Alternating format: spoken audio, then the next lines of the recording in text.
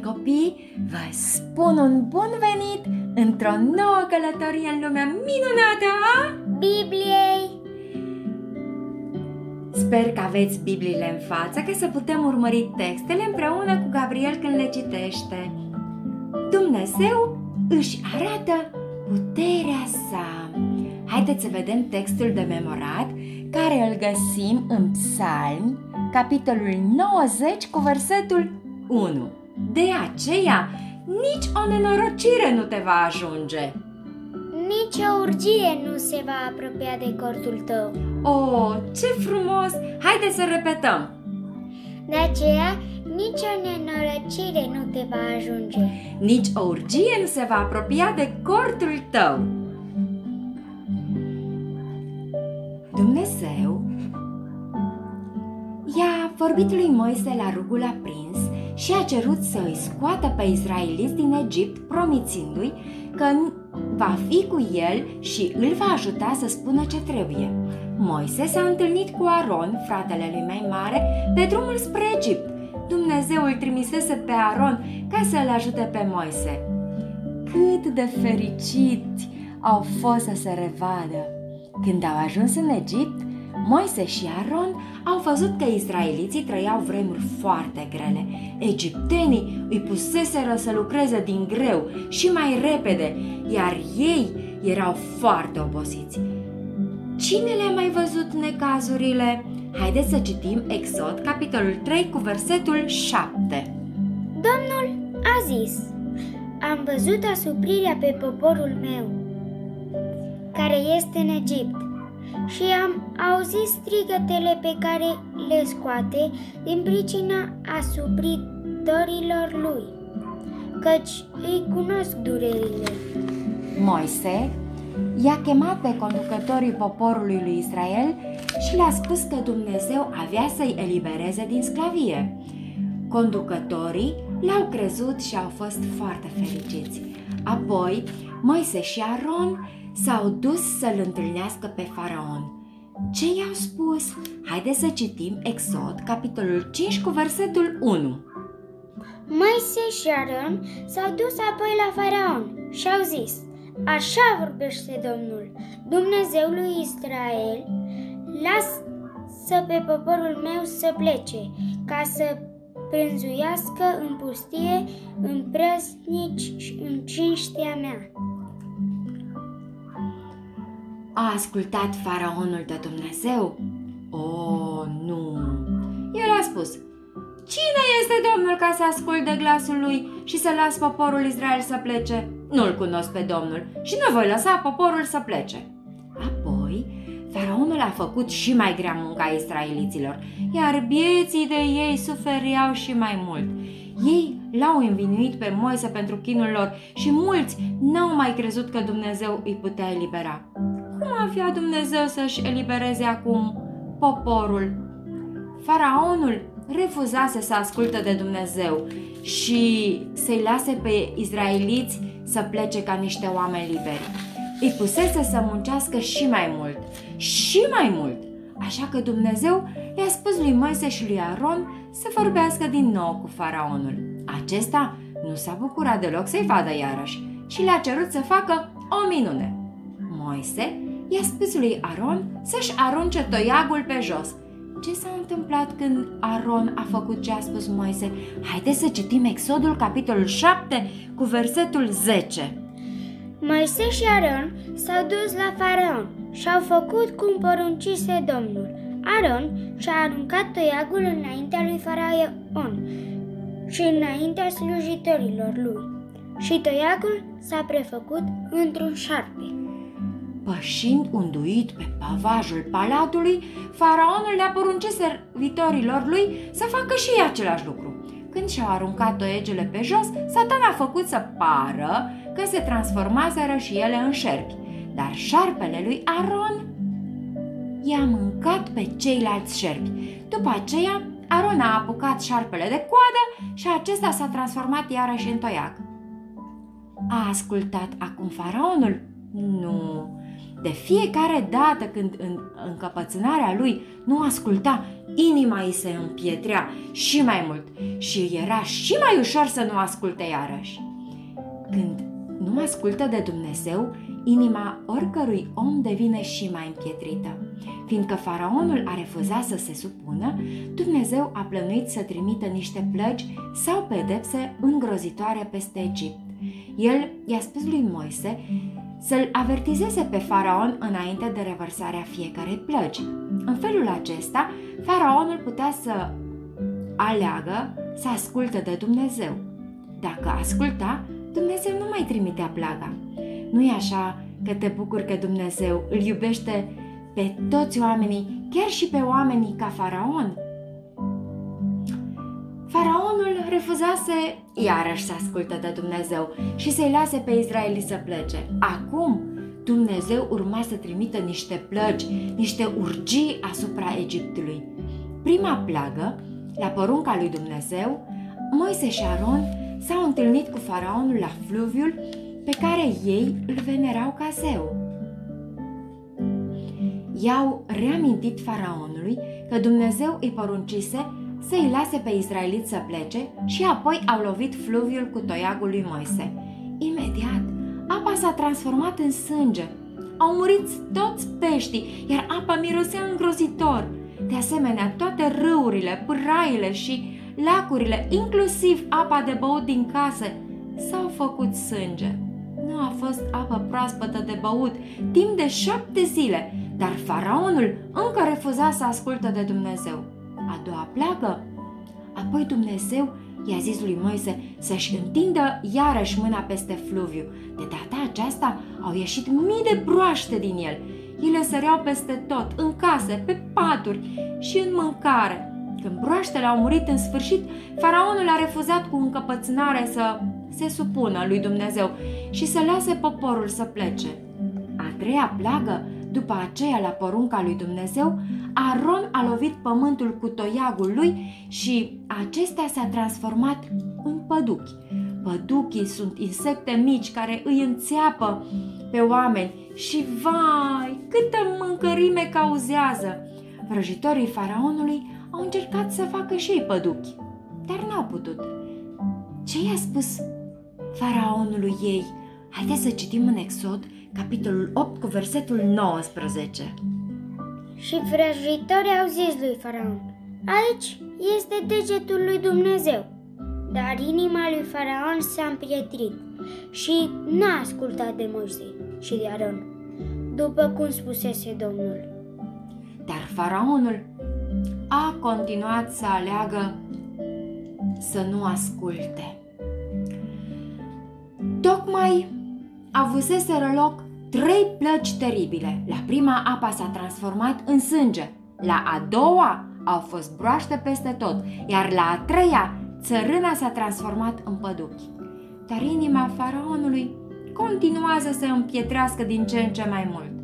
Primele 3 plăgi au căzut peste tot Egiptul, inclusiv în locul în care trăiau israeliții. Dar Dumnezeu și-a protejat poporul de ultimele 7 plăgi. Ele au căzut doar peste egiptenii neascultători. A 4-a plagă, după ce Moise l-a avertizat încă o dată pe faraon, Dumnezeu a trimis roiuri de muște care ciupiau chiar și în casa faraonului. Ah, cât de tare dureau ciupiturile lor, dar în casele izraeliților nu s-au găsit astfel de muște. A 5-a plagă, Moise l-a avertizat pe faraon că toate vitele, adică animale precum vaci, oi și cai, aveau să se îmbolnăvească și să moară. Faraonul tot nu a ascultat, așa că vitele s-au îmbolnăvit și au murit. Totuși, el nu i-a păsat și nu i-a lăsat pe israeliți să plece. Dar ce credeți? A murit vreun animal de al izraeliților? Haideți să citim Exod, capitolul 9, cu versetul 6 și 7. Și Domnul a făcut așa chiar de-a doua zi. Toate turmele egiptenilor au pierut, dar n-a pierit nicio vită din turmele copiilor lui Israel. Faraon a trimis să vadă ce se întâmplase. Și iată că nicio vită din turmele lui Israel nu pierise. Dar inima lui Faraon s-a împietrit și n-a lăsat pe poporul să plece.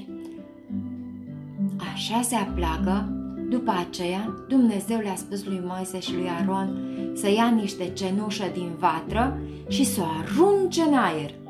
Când ei au făcut așa, niște bășici au apărut pe oameni și pe animalele din Egipt. Bășicile sunt niște răni care dor foarte tare, dar în ciuda acestei suferințe, Faraonul încă alegea să nu se supună lui Dumnezeu. Veniseră deja 6 plăgi asupra Egiptului și Faraonul încă refuza să-l asculte pe Dumnezeu. A 7-a pleagă, Moise i-a spus iarăși Faraonului că Dumnezeu dorea ca el să-i lase pe izraeliți să plece, dar Faraonul a refuzat și de data aceasta. Așa că Moise l-a avertizat că urma să vină o mare furtună cu grindină, iar oamenii trebuiau să stea în casă ca să-și țină de asemenea și toate animalele la adăpost. Unii egipteni au ascultat și au fost în siguranță când a venit teribila furtună cu grindină. Ei își dădeau seama că Dumnezeu ce spune, aceea și face. Alții nu au crezut ce a spus Dumnezeu, așa că nu au ascultat. Prin urmare, mulți oameni și multe animale au murit când a venit furtuna. S-a hotărât Faraonul să asculte de Dumnezeu acum? Nu. Și de fiecare dată când nu asculta, era și mai greu să asculte următoarea dată. Cât de împietrită devenea inima lui. Ce au spus Faraonului slujitorii lui după a 7-a plagă? Haideți să vedem ce scrie Exodul, capitolul 10, cu versetul 7.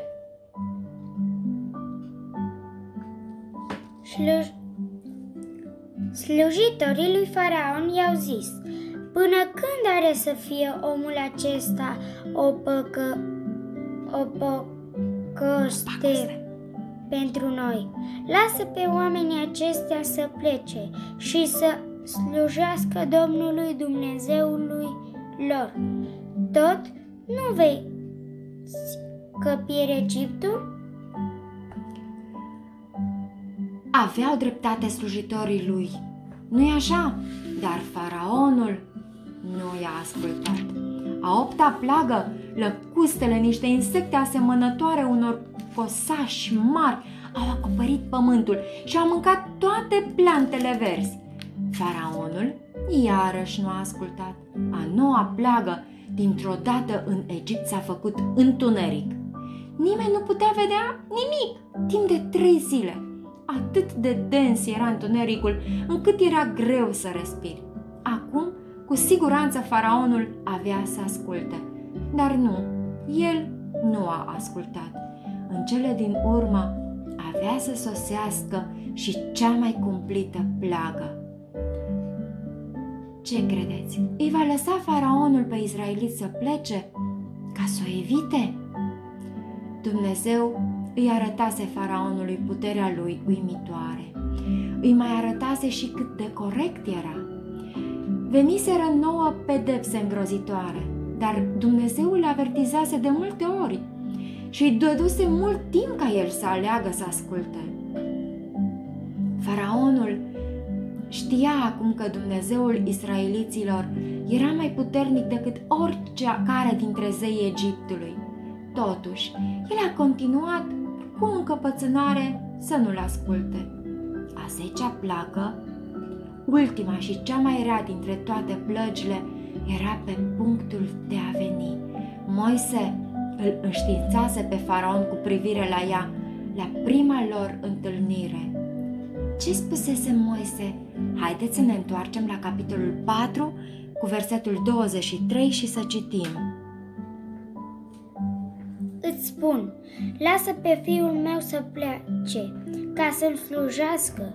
Dacă nu vrei să-i lași să plece, vei ucide pe fiul tău, pe întâiul tău născut. Moise l-a avertizat acum pe Faraon că toți întâi născuții din Egipt, de la oameni și animale vor muri la miezul nopții. Dumnezeu le-a promis israeliților că îi protejează dacă aveau să facă exact ce le spunea El. Fiecare familie de israeliți trebuia să sacrifice un miel și să mânjească stâlpul ușii cu sângele lui. Apoi, la miezul nopții, când avea să treacă și să vadă sângele pe ușă, îngerul nicnicitor urma să treacă de casa aceea. În Exodul, capitolul 12, cu versetul 13, citim: Sângele va fi slujit ca semn pe casele unde veți fi.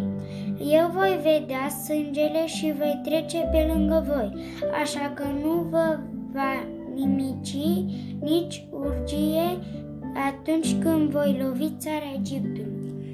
Datorită faptului că au ascultat cu multă atenție de instrucțiunile lui Dumnezeu, israeliții au demonstrat că ei credeau ce au spus. El, în acea noapte, iubiții mei, au murit mulți egipteni, dar toți israeliții au fost în siguranță. Mielul îl reprezintă pe Isus. Fiecare din noi are nevoie să creadă că Isus a murit pentru a suporta pedeapsa pentru păcatele noastre. Și când noi acceptăm puterea lui Dumnezeu ca să ne ajute să facem ce este bine, El ne poate feri de moartea veșnică. Cât de recunoscători putem să fim! Gândește-te, de cine a ales faraonul să asculte? De Satana sau de Dumnezeu? De câte ori i-a dat Dumnezeu ocazia faraonului să aleagă? Când faraonul alegea să facă ce e rău, inima lui se împietrea sau devenea mai ascultătoare? Când asculți de părinții tăi, cum devine inima ta? Nesupusă sau ascultătoare? Când va veni Isus, va putea faraonul să-l învinovățească pentru că nu a fost mântuit?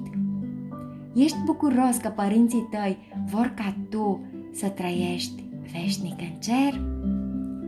Dar depinde de tine ce alegi să faci. De fiecare dată când alegem să fim ascultători, ne formăm un obicei bun, așa că ne e tot mai ușor să fim ascultători. Dar ori de câte ori alegem să nu ascultăm de Dumnezeu, în inima noastră se împietrește și data următoare ne va fi mai ușor să nu ascultăm. Haideți să împreunăm mânuțele și să ne rugăm. Le-ați împreunat? Dragă Tată din cer, vreau să ascult, dar uneori pare foarte greu. Mă vei ajuta? Nu vreau să am o inimă împietrită ca inima faraonului. Te rog, iartă-mi toate păcatele și ajută-mă să fiu salvat în cer. Îți mulțumesc, în numele lui Isus. Amin. Amin. Fiți binecuvântați, iubiți copii, Domnul cu voi!